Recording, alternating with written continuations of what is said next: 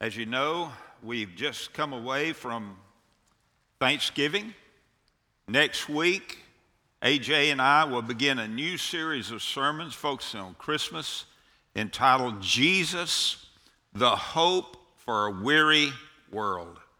It's going to be a great series. We're going to look at Isaiah and look at his prophecy, and it's going to be wonderful. I encourage you to be here. It's Isaiah chapter 9 we're going to focus on. So I hope and pray you're here every one of those sermons. Now, today, I want to speak to you on the subject, thankful.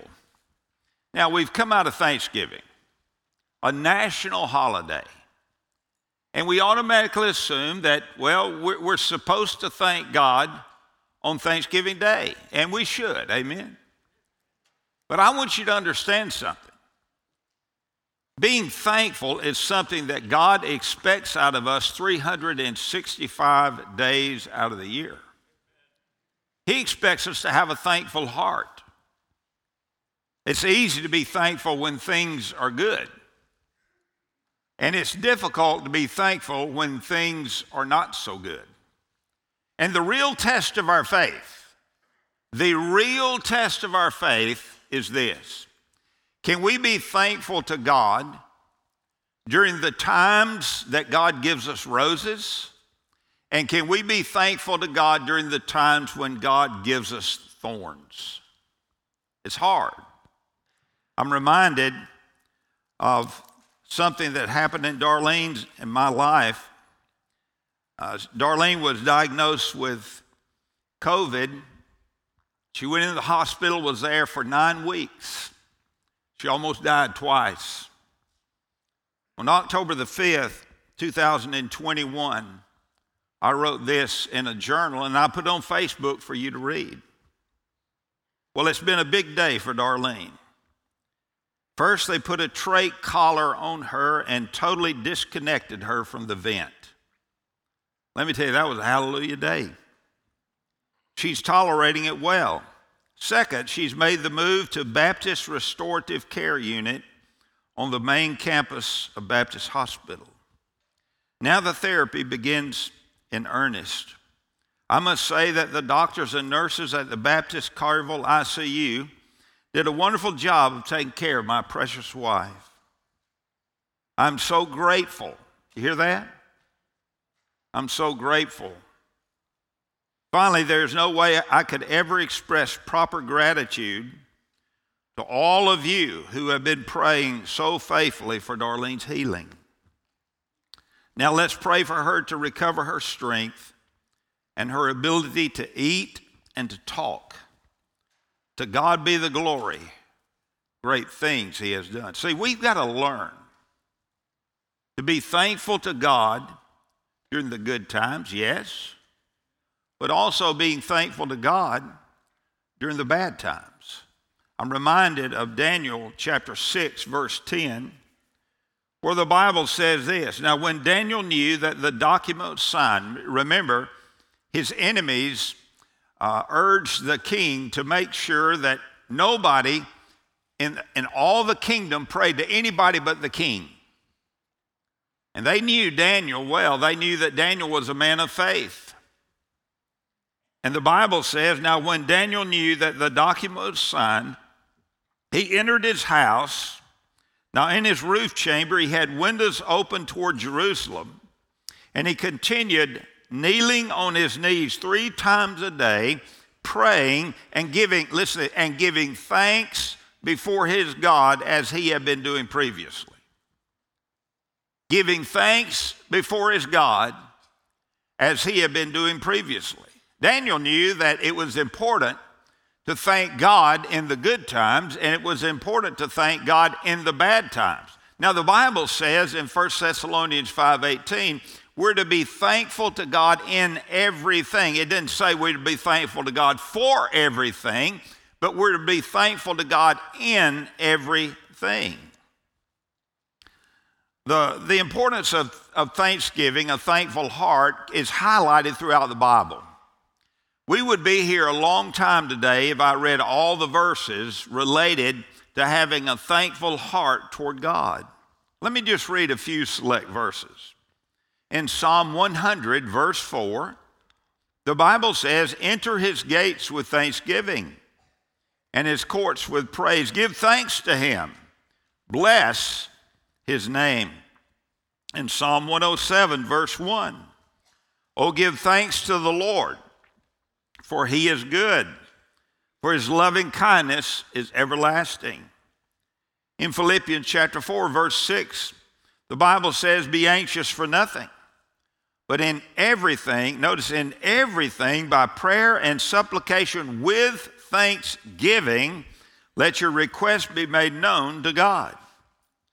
In Hebrews chapter 12, verse 28, therefore, since we receive a kingdom which cannot be shaken, let us show gratitude by which we may offer to God an acceptable service with reverence and awe. In Revelation chapter 11, verses 15 to 17, the Bible says, then the seventh angel sounded, and there were loud voices in heaven saying, the kingdom of the world has become the kingdom of our Lord and of his Christ, and he will reign forever and ever. And the 24 elders who sit on their thrones before God fell on their faces and worshiped God, saying, we give you, now listen, we give you thanks, O Lord God the Almighty, who are and who were, because you have taken your great power and have begun to reign.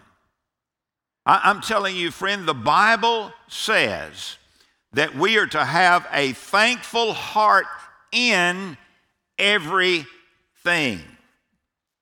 Now, God knows who is truly thankful and who is not. You do understand that, don't you? You may be here today and you say, well, Pastor, nobody will ever know if I'm thankful in everything or not. Well, let me tell you, your parents may not know, your spouse may not know, your friends may not know, but I can tell you one who knows. God knows if you have a thankful heart or not. The Bible says in Romans chapter 1, verses 18 and then verse 21, for the wrath of God is revealed from heaven against all ungodliness and unrighteousness of men who suppress the truth in unrighteousness. For even though they knew God, listen, even though they knew God, they did not honor him as God or give thanks. But they became futile in their speculations, and their foolish heart was darkened. In 2 Timothy chapter 3, verses 1 and 2, the Bible says, but realize this, that in the last days, by the way, we're living in the last days, difficult times will come. For men will be lovers of self, lovers of money, boastful, arrogant, revilers, disobedient to parents. Listen to this, ungrateful and unholy. Like a poisonous potion, a failure to be thankful to God will sap the joy from our lives and rob us of God's multitude of blessings that he wants to pour out into our lives. Let me tell you, it is a dangerous thing to not have a thankful heart toward God in everything. Now, the first century believers in Corinth were a carnal bunch. They were carnal to the core. But it's interesting when you look at 1 Corinthians chapter 1, verses 1 to 9. Go ahead and take your Bible and turn there. 1 Corinthians chapter 1, verses 1 to 9. It's interesting how the Apostle Paul begins that letter. He begins it by calling them to be thankful.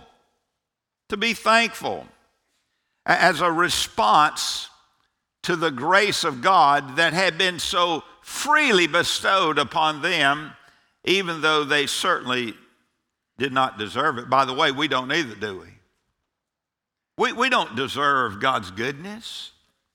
We don't deserve God's grace or God's mercy. But my friend, that's who God is. And God has been so good to us. How could we not have a thankful heart in everything? In fact, Paul championed this approach to life by pointing out 3 reasons right here in verses 1 to 9 why we can be thankful to God in everything. 3 reasons right here out of the text. Let's begin. Let's look at chapter 1, verses 1 to 9. Let me just read it first.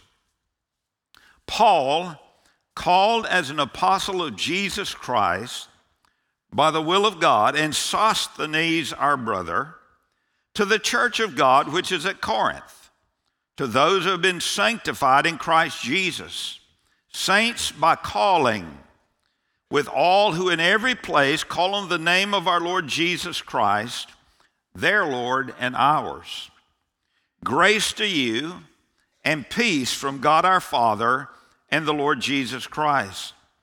I thank my God always concerning you for the grace of God which was given you in Christ Jesus, that in everything you were enriched in him, in all speech and knowledge, even as the testimony concerning Christ was confirmed in you, so that you are not lacking in any gift, awaiting eagerly the revelation of our Lord Jesus Christ, who will also confirm to the end blameless in the day of our Lord Jesus Christ. God is faithful, through whom you were called into fellowship with his Son, Jesus Christ our Lord. Let's pray. Heavenly Father, we thank you for the Word of God.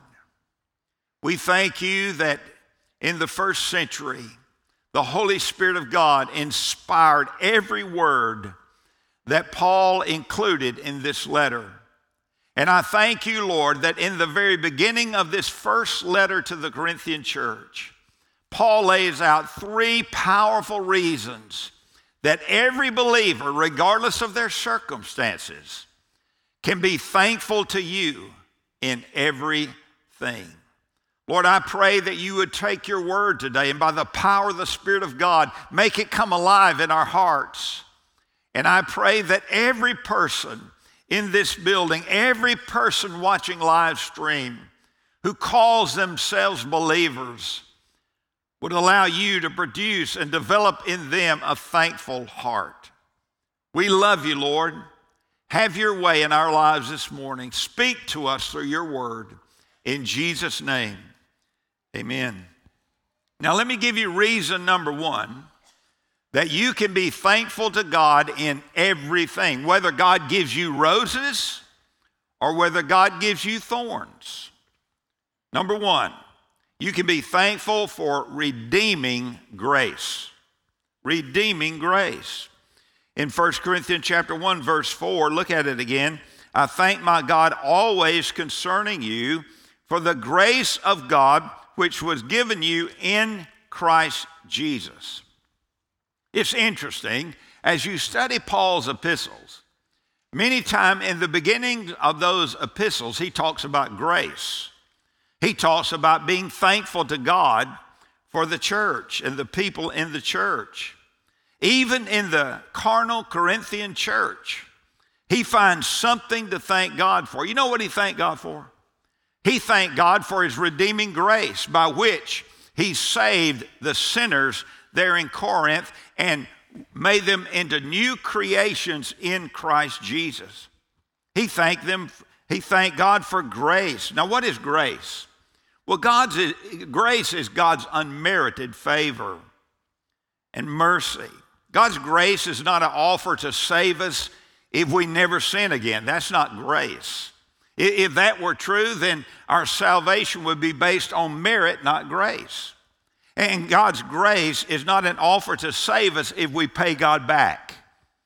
You can't ever pay God back. I don't care if you were to live to be 1,000,000 years old, you could never pay God back for what he's done in your life, the salvation he has given to you. John MacArthur wrote this, and I quote, he said, by his work on the cross, Christ fulfilled the demands of God's justice by taking the penalty of our sins upon himself. And this was God's supreme provision of grace, When Jesus Christ became guilty for our sin, the price was paid in his death. And once God sovereignly acts in grace to forgive a person's sin because of trust in his son's work, that person is totally, listen to this, is totally and forever free of guilt. Wow. He stands in grace, which is continually dispensed to him. All guilt is removed and can never return. Grace is God's gift that completely and permanently overrules guilt. When God saves, he ultimately takes away all sin, all guilt, all punishment. That is grace. Aren't you glad for God's grace? Oswald Chambers made this statement. He said, the thing that awakens the deepest well of gratitude in a human being is that God has forgiven sin. Listen, if you can't thank God for anything in the world, you can thank God for his redeeming grace. Because without his redeeming grace, you would be lost. Without his redeeming grace, you would be consigned to hell for all of eternity. You may be going through a difficult time today. Things may not be going well in your marriage. Things may not be going well in your finances. But I'm telling you, dear friend, based upon the authority of God's word, I'm telling you that you can and you must be thankful to God in everything you face, whether it's good or whether it's bad. You can thank God for redeeming grace. You say, well, Pastor, I don't know much I can thank God for today. I tell you can thank God for redeeming grace. And number two, you can thank God for enriching grace. Enriching grace. Regardless of what you might be facing today. You can be thankful for enriching grace. Look at verse 5. That in everything you were enriched in him, in all speech and knowledge. You see, here's the thing we got to ask ourselves today. Are you as thankful as God is gracious? Think about that little question. Are you as thankful as God is gracious? So there is redeeming grace, there's enriching grace. That in everything, in everything, you were enriched in him. The Christian, listen, if you're a born-again believer, you are filthy rich. You say, Pastor, you haven't seen my checkbook lately. You haven't seen my wallet lately. I'm telling you, on the authority of God's word, you are filthy rich. In Christ, you are filthy rich. You are rich in all speech. God has graciously given every believer the gift of speech to bring glory and honor to God by sharing the gospel with those who need to be saved. And he's given you all knowledge. God has graciously given you the gift of knowledge to know what to say and when you need to say it. Sometimes you don't need to say something, but a lot of times you're supposed to say something, and God's given you the gift of speech and the gift of knowledge to know what to say and when to say it. A true believer is not lacking in any gift that is required to live for the Lord. You say, Pastor, God makes a lot of requirements upon us as believers, and he does. Do you know that God expects you to love your enemies? It's in the Word. Do you know that God expects you to forgive people who hurt you, even though they don't ask for forgiveness? It's in the Word. Do you know that God expects you to get out of your comfort zone and to share the gospel with those who need to be saved? It's in the Word. And there's a whole laundry list of things that God expects out of us. But I'm telling you, God has equipped you through his Son, the Lord Jesus Christ, with everything you need to obey him and to live in victory. Everything. You're rich. In Christ, you are rich. In Ephesians 1:3, let me prove it to you. In Ephesians 1:3, the Bible says, blessed be the God and Father of our Lord Jesus Christ. Now listen. Who has blessed us with every spiritual blessing in the heavenly places in Christ Jesus. You say, well, I'm a believer, but I don't feel too blessed. Well, I don't care how you feel. The fact is, you are blessed with every spiritual blessing in the heavenly places in Christ Jesus. Ephesians chapter 2, verses 4 to 7, Paul wrote, but God, being rich in mercy, because of his great love with which he loved us, even when we were dead in our transgressions, made us alive together with Christ. By grace you've been saved, and raised us up with him and seated us with him in the heavenly places in Christ Jesus, so that in the ages to come, so that in the ages to come, he might show the surpassing riches of his grace and kindness toward us in Christ Jesus. Not only is God gracious to us now, not only does God bless us with spiritual blessings now, but for all of eternity, we will be the recipients of God's eternal blessing. Look at verse 6. So in verse 5, that in everything you were enriched in him in all speech and all knowledge. Verse 6, even as the testimony concerning Christ was confirmed in you. The witness of God's glorious grace in the lives of these Corinthian believers was real because they put their faith and trust in Jesus as Lord and Savior. Many of you have done the same thing. You came to a point in your life and the Holy Spirit of God convicted you of your sin. By the way, let me give you heaven's math, okay? You ready? Now, there's a lot of new math being taught today where 2 plus 2 can equal 6 if you think it is. But let me give you heaven's math. Guilt plus grace equals gratitude. Guilt, we're all guilty. We're all sinners. The wages of sin is death, the Bible says. Plus grace, we're saved by grace through faith in Christ alone, equals gratitude. How could we as believers not be overflowing with gratitude in our hearts regardless of the situation we might find ourselves in? Listen, the Bible says in Romans chapter 5, verse 1 and 2, that we're standing in grace. If you're a believer, you are standing in grace. You didn't just receive grace when you were saved. You are standing in grace, and you will be standing in grace for the rest of eternity. That's the picture.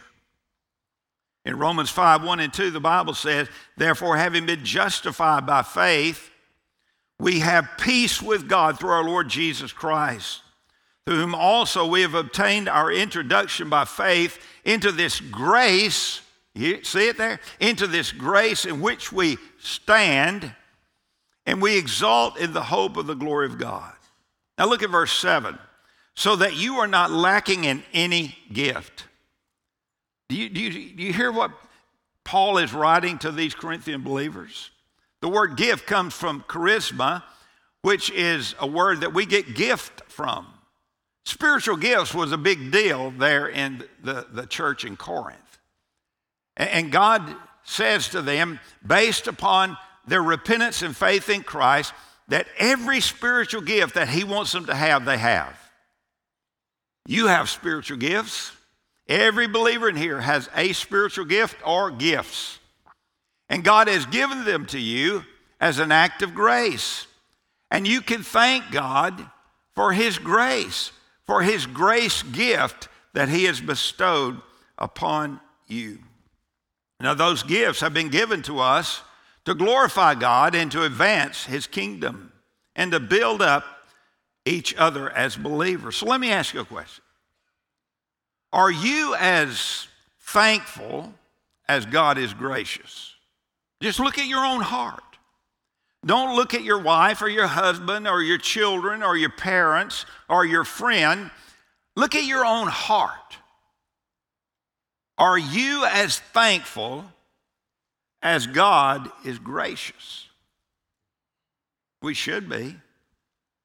Because God has made available to us redeeming grace and enriching grace And number three, he's made available to us confirming grace. Confirming grace. Look at 1 Corinthians 1, 7 through 9 again.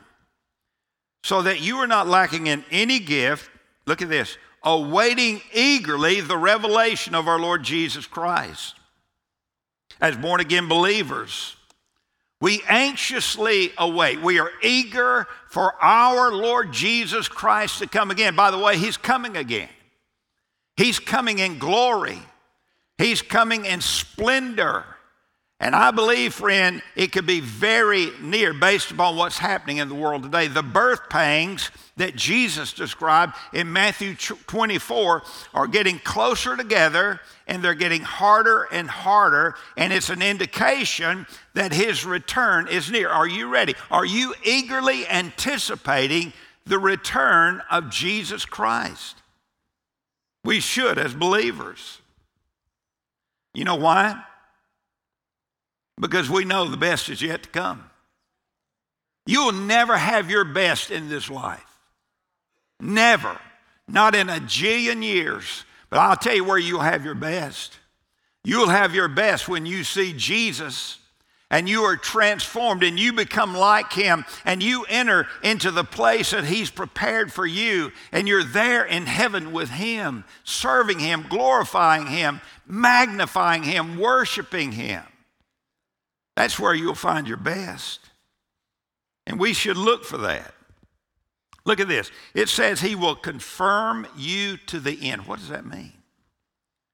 Blameless in the day of our Lord Jesus Christ. Well, he's talking about the preservation of the state of grace in the life of a believer. I want you to understand that the Bible teaches that when you repent of your sins and place your faith in Jesus, you are saved. You are saved forever.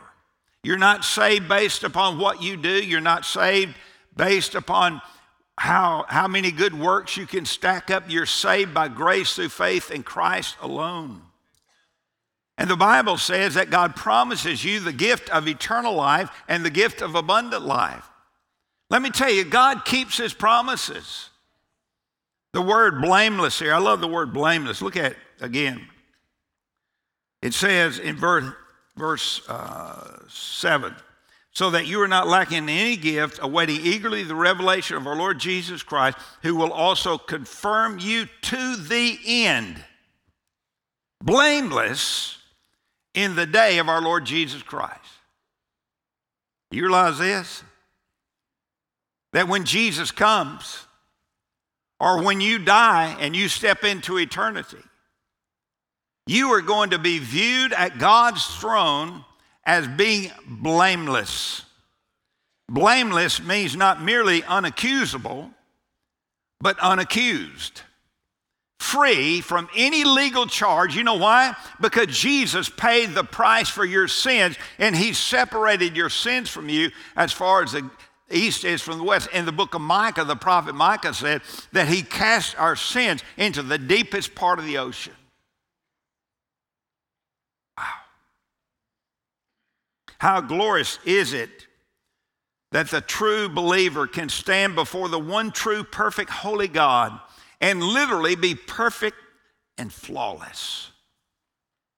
In Jude 24 and 25, the Bible says, now to him who is able to keep you from stumbling and to make you stand in the presence of his glory blameless with great joy, to the only God our Savior, through Jesus Christ our Lord, be glory, majesty, dominion, and authority before all time and now and forever. Amen.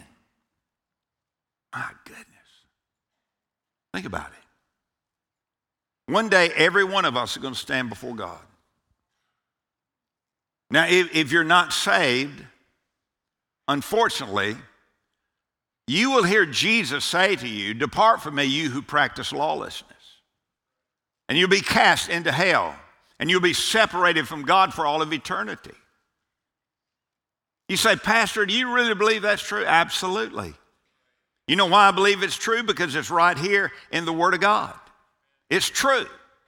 And I pray that everybody within the sound of my voice who has never repented of their sin and received Jesus by faith as Savior and Lord, that today you'll settle the issue and you'll come to Christ and you will be gloriously saved and forgiven and ready to stand before God, blameless with great joy in the day of judgment. But if you're a believer, and you ought to jump so high in the air that you can click your heels about 3 times before you hit the ground. You know why? Because when you stand before God, He's not going to remind you of any sin you ever committed. He won't remind you, ladies, of that abortion. He won't remind you of that immorality. He won't remind you of those filthy words that spewed out of your mouth at one time in your life. He won't remind you of the time that you took something that did not belong to you. He won't remind you of the pornography that you looked at as a man. You know why? He won't remind you of that because it's gone. It's gone. Jesus paid for it. It's separated from you. And you will stand in the presence of God blameless with what? Great joy. Wow. Am I the only one getting fired up here today? Man, I'm telling you, this is good stuff. Now, Paul closes with a truth that is sure to bless your soul. He says in verse 9, God is faithful, through whom you were called into fellowship with His Son, Jesus Christ our Lord. This is why Paul had confidence here. Paul didn't have confidence based upon his position as an apostle. He had confidence based upon the fact that God is faithful. He's faithful. I love Philippians 1:6. Paul wrote, "For I am confident of this very thing, that He who began a good work in you will perfect it until the day of Christ Jesus." In 2 Timothy chapter 1, verse 12, Paul wrote, "For this reason, I also suffer these things, but I am not ashamed. For I know whom I have believed in, and I am convinced that He is able to guard what I've entrusted to Him until that day." Let me tell you, when God starts something in your life as a believer, He's going to finish it. He is faithful. Even when we are unfaithful, He is faithful. Alex Haley, the author of Roots, had an unusual picture hanging on his office wall. He was being interviewed one day, and this interviewer noticed this picture on the wall, and it was a picture of a turtle on top of a fence post. And he asked, "Explain that picture to me." And Alex Haley made this statement. He said, "Every time I write something significant, every time I read my words and think they are wonderful and begin to feel proud of myself, I look at the turtle on top of the fence post and remember that he didn't get there on his own. He had help." And that's a good example for us to follow. That's the basis of a thankful heart in the life of a believer. To remember that all of our blessings and all of our accomplishments are the result of God's grace in our lives. So here's the question.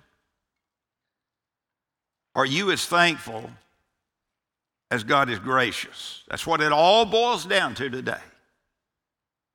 Now listen, if you're a believer, God has flooded your life with grace, redeeming grace, enriching grace, confirming grace. He wants you to have a thankful heart. I'm reminded of the words of the great hymn, "Count Your Many Blessings." Let me just read that hymn to you. "When upon life's billows you are tempest tossed, when you are discouraged," maybe you're discouraged here today, when you are discouraged thinking all is lost, count your many blessings, name them one by one, and it will surprise you what the Lord hath done.